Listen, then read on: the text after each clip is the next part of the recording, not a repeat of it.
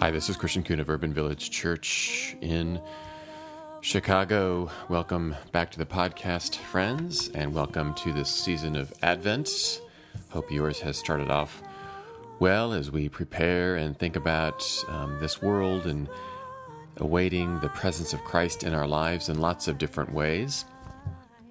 This Sunday's sermon will be one that probably may be a little hard to convey via podcast. I'm talking about a couple of movie clips that I'll put on the Podbean page, and then I am also, there's going to be a skit, a children's skit in our worship service. So I'll do my best to try to convey what that will be about, but it may not have quite the same impact. But thanks for tuning in and listening anyway. We are starting with Scripture, and so this week we are looking at the Gospel of Luke. This is chapter 1, verses 5 through 25. So let us listen. In the days of King Herod of Judea, there was a priest named Zechariah who belonged to the priestly order of Abijah. His wife was a descendant of Aaron, and her name was Elizabeth. Both of them were righteous before God, living blamelessly according to all the commandments and regulations of the Lord. But they had no children, because Elizabeth was barren, and both were getting on in years. Once, when he was serving as priest before God and his section was on duty, he was chosen by lot, according to the custom of the priesthood, to enter into the sanctuary of the Lord and offer incense. Now at the time of the incense offering, the whole assembly of the people was praying outside. Then there appeared to him an angel of the Lord, standing at the right side of the altar of incense. When Zechariah saw him, he was terrified, and fear overwhelmed him. But the angel said to him, "Do not be afraid, Zechariah, for your prayer has been heard. Your wife Elizabeth will bear you a son, and you will name him John. You will have joy and gladness, and many will rejoice at his birth. For he will be great in the sight of the Lord. He must never drink wine or strong drink. Even before his birth he will be filled with the Holy Spirit. He will turn many of the people of Israel to the Lord their God. With the spirit and power of Elijah he will go before him, to turn the hearts of parents to their children, and the disobedient to the wisdom of the righteous, to make ready a people prepared for the Lord." Zechariah said to the angel, "How will I know that this is so? For I am an old man, and my wife is getting on in years." The angel replied, "I am Gabriel. I stand in the presence of God, and I have been sent to speak to you and to bring you this good news. But now, because you did not believe my words, which will be fulfilled in their time, you will become mute, unable to speak, until the day these things occur." Meanwhile, the people were waiting for Zechariah and wondered at his delay in the sanctuary.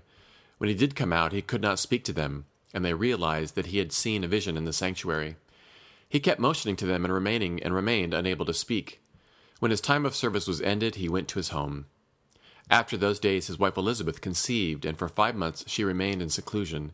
She said, "This is what the Lord has done for me, when he looked favorably on me and took away the disgrace I have endured among my people." May God's blessing be on the reading and living out of this word.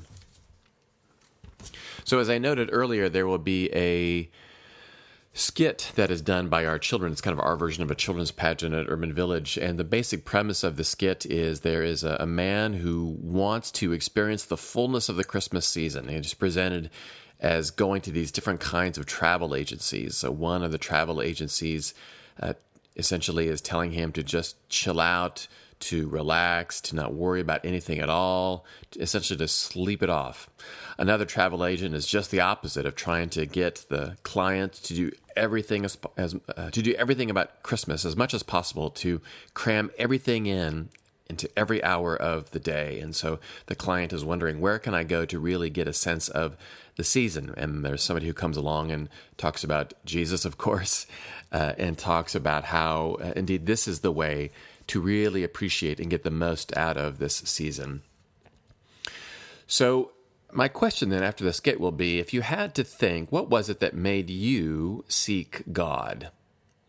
It's kind of a big question, and at times we may not really be able to answer it, especially if you've been essentially a person of faith your whole life. So you may not have thought about it, but maybe even when you grow up in the faith, there are moments where you seek God. You seek God's presence more, perhaps at times than others. What is it? Why do you seek God? What are you looking for? Of course, there'll be a variety of answers. Peace, a sense of love, maybe forgiveness. And I would also bet that in some fashion you're looking for answers. The client in this skit is looking for answers. Something that makes this season more than just getting away from it all, more than just the hustle and bustle of the season. Something this client wants to know and get some answers. What are the questions that we want answered? So it's not just seeking God, but it's also pondering these really big questions. Why am I here?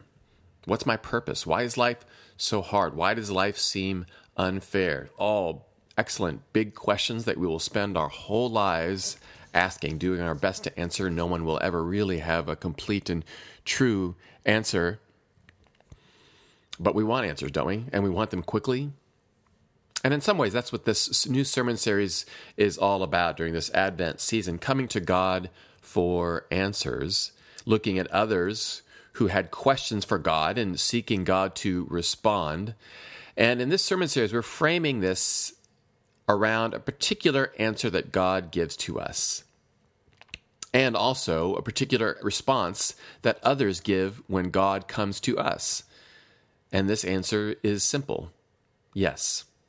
Or at least it seems simple, doesn't it? To come to God and hear yes.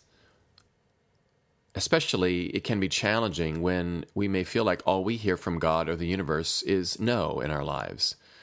So let's take a look at two individuals who are most likely asking these very important questions, Zechariah and Elizabeth. The scripture introduces them to us fairly quickly. It tells us that Zechariah was a priest. Now, a priest was a specially designated official who entered into the temple, the main house of worship, and would perform certain rituals and certain sacrificial services. His wife, Elizabeth, also came from a priestly family. So the text makes it clear this is a God-fearing couple. It says they are righteous before God, that they lived blamelessly according to all the commandments and regulations of the Lord. So Luke wants to make it clear this is a God-fearing couple. And yet, they were childless. How often has this thought or prayer come across the minds of faithful people for centuries? Something along the lines of, Lord, I feel like I'm doing all the right things. I mean, I know I mess up, but still, don't I get something for the effort? When I was in high school, there would be times that I ran track and I would warm up before a race that I was going to run, and I would look at the other runners, and I was a pretty active youth in my church, and so I would think, I am probably more faithful than the other runners. Therefore, don't I get some kind of advantage? Won't God quicken my pace as I look at these other clearly heathen high school athletes? And obviously, it never really worked out that way. But I think that is a natural thought for us as followers of God. I think if we really step back and reflect and we realize it doesn't work that way, but still, these are the thoughts. I mean, we're here, right? We come to church. We give money to church. We do good things. Therefore, what do we get out of it? And so you can imagine, I think something maybe like this came across the mind of Zechariah and Elizabeth. They had a desire, no doubt. They had a desire for children. And the desire for children was particularly strong during this time in history. One scholar said that the bearing of children was considered a great blessing. It was essential for carrying on the family name, for perpetuating God's covenant with Israel, and providing oneself with care in one's old age. This was their retirement plan, to have kids so that they would take care of you. So you have to believe that Zechariah and Elizabeth, this God-fearing couple, kept coming to God with questions and wanting answers year after year after year. Lord, give us children. We want children. And it would not be surprising if they felt like all they heard was no. Has this ever happened to you? Maybe you've been told to just wait, to just be patient. Maybe you've been told that our time is not God's time. And all of this is hard to take in because it's hard to wait. We went to Iowa for Thanksgiving, and traffic was bad initially going out of the city, and so we'd been on the road for probably 45 minutes to an hour, and we were just leaving the city and going on the outskirts of Oak Park when our son from the back said, "Are we still in Illinois?" Waiting is hard. We want things to hurry up. We want answers. And when we come to God, certainly that's what we want too. We want answers. We want not just answers in general. We want specific answers. We want God to say yes in our own time. So what does happen when we come to God with these questions? It's a reminder that God is not a magic 8-ball. We don't come to God and shake it up and then we will clearly get something from God. Coming to God for answers is perfectly normal and understandable. But prayer is, more than anything, about relationship. It's about staying close. It's about experiencing love and God's presence. It's about arguing and being in that close relationship. But I also believe that God does respond to our wonderings and our questions if we are patient and if we are silent and truly listen to see what God might be saying to us in lots of different ways. Now, when we read the scripture today, at first glance, there seems to be eventually an obvious yes to Zechariah and Elizabeth.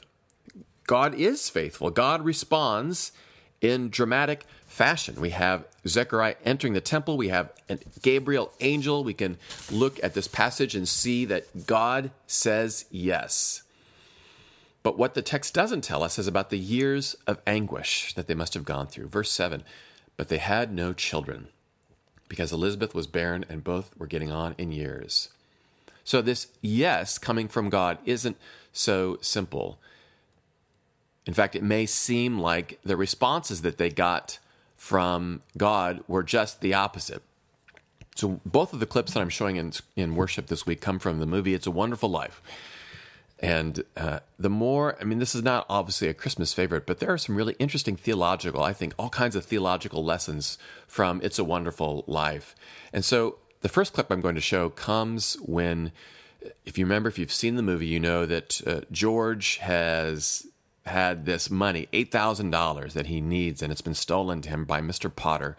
And so he doesn't know what to do. He can't find it. And so he goes to the bar.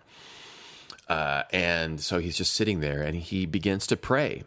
And he acknowledges that I'm not a praying man, but he keeps asking, show me the way, show me the way. And then what happens is he starts to cry and people are asking what's wrong. And then if you remember the movie, George had responded pretty sharply to his children's teacher. And the teacher's husband is in the bar, finds out that it's George Bailey, and then hits him in the mouth. And so George says, this is what I get for praying. I wonder if Zechariah and Elizabeth maybe felt a little bit like that when they kept praying and they kept saying, Lord, we want children, Lord, we want children. And all they kept hearing or all they kept experiencing was childlessness. And in this context, too, where having children is such an important thing, all they kept hearing was no, no, no. That's what they heard. That's what they thought they heard. But what sustains us when we wait? Eventually, God responds to them, and God responds to them in a way that is certainly joyful and hopeful, but they're also probably a little taken aback, like this is how God responds after we are already old, and people probably won't believe that we can have children at this age. Elizabeth says in the Message translation, so this is how God acts to remedy my unfortunate condition. And so it's surprising. God responds to them with a yes, but also a very, very surprising yes. And they're a little taken aback and they can't quite believe it.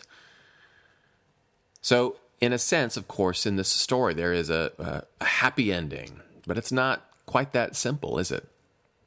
It's very surprising. So when we come to God with questions, at wanting quick and easy answers, and when those quick and easy answers don't come to us, on the one hand, certainly we have to be open to the fact that it may take time for us to really understand and to see how God might be working in our lives and in the world. It might seem unfair. We may not see anything clearly tomorrow. And being patient is hard, no doubt. So what sustains us? What sustains us when we come to God and we want answers? And if we don't seem to get the answers that we are desiring, if they are coming to us in different kinds of ways, what sustains us in that? Well, I think what sustains us in the fact that, and this is why we celebrate the Advent and Christmas season, what sustains us is that God has already answered us, that God has already said yes to us. God has said yes to us in the life and death and resurrection of Jesus. When people were asking, and when we ask today, Lord, are you out there? Do you exist? For those who follow Jesus, we can say that God has already said yes to us. And hopefully that sustains us in the midst of the waiting, in the midst of asking our own questions. We can draw, hopefully, comfort and strength from the fact that God has already been faithful, that we have already been redeemed. And so as we continue to be open to what God might be saying to us, looking for that surprising different kind of yes for our own lives, that we can draw comfort from the fact that God has already said yes once before, and that God will say yes once again. And what might also happen is that sometimes the yes that we hear from God might be from an answer that we didn't think was God's response to us in the first place. So what do I mean by that? Well, here's the second clip from It's a Wonderful Life. So at the end, again, if you know the movie, you know that Clarence, the angel, takes George and shows him what life would have been like if he had never been born. And George comes out of this dreamlike state, or whatever this Clarence did with him to travel back in time, and George comes back to the present. And Bert, the police officer, finds him, and George still is unclear about whether Bert is a friend or whether he's still in this dreamlike state. And then George is ready to fight the police officer, but then George learns something. He sees that his mouth was bleeding, and he remembers. He remembers that his mouth bleeding means that he's alive. This was a response, as he interpreted it, it was a response to prayer. His mouth bleeding reminds him, I'm alive. I have life. I have life all around me. That which he thought was a no from God turns out, in a sense, to be God's yes. That he has life.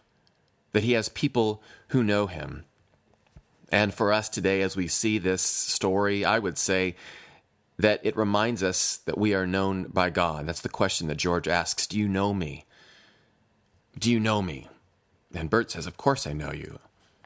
And this is, I think, God's response to us, too.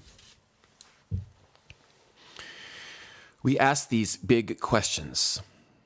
We come before God saying, Lord, are you there? Lord, show me the way. Lord, this is what I deeply desire. And sometimes we hear silence, or maybe we don't hear what we want to hear. And this can be unbelievably frustrating, like Zechariah and Elizabeth. Their whole lives, no doubt, were asking this question, desiring children. And it didn't happen. And it didn't happen. Their whole lives, this happened.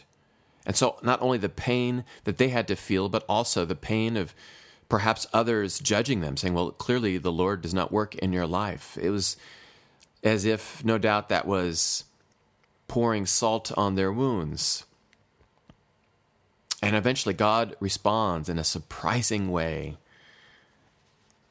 And we have to have faith that God will respond to us with a divine yes for us individually, for us as a society, as we wait and look.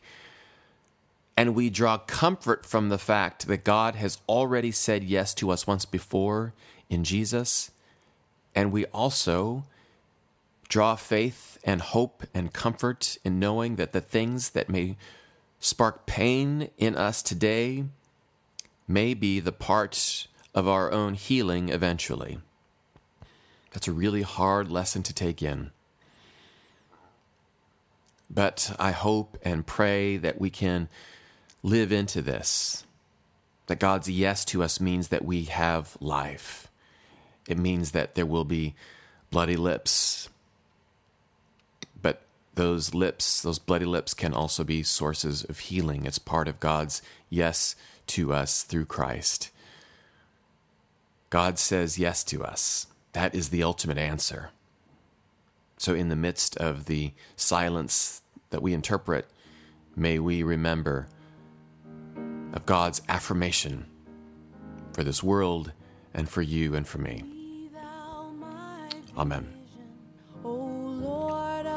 Well, friends, thank you for listening. And again, I hope that you are having a sacred and holy time of reflection and prayer during this Advent season as we wait in anticipation. For some, the season of Advent and Christmas is a difficult one, and so if you're at that place, I hope that you can find a faith community, or as always, you can reach out to me. Chris@urbanvillagechurch.org is my email address, and on Twitter, I'm @ChristianKoon. I'm always happy to respond in ways for you too. So, until next week, friends, may the peace of Christ be with you.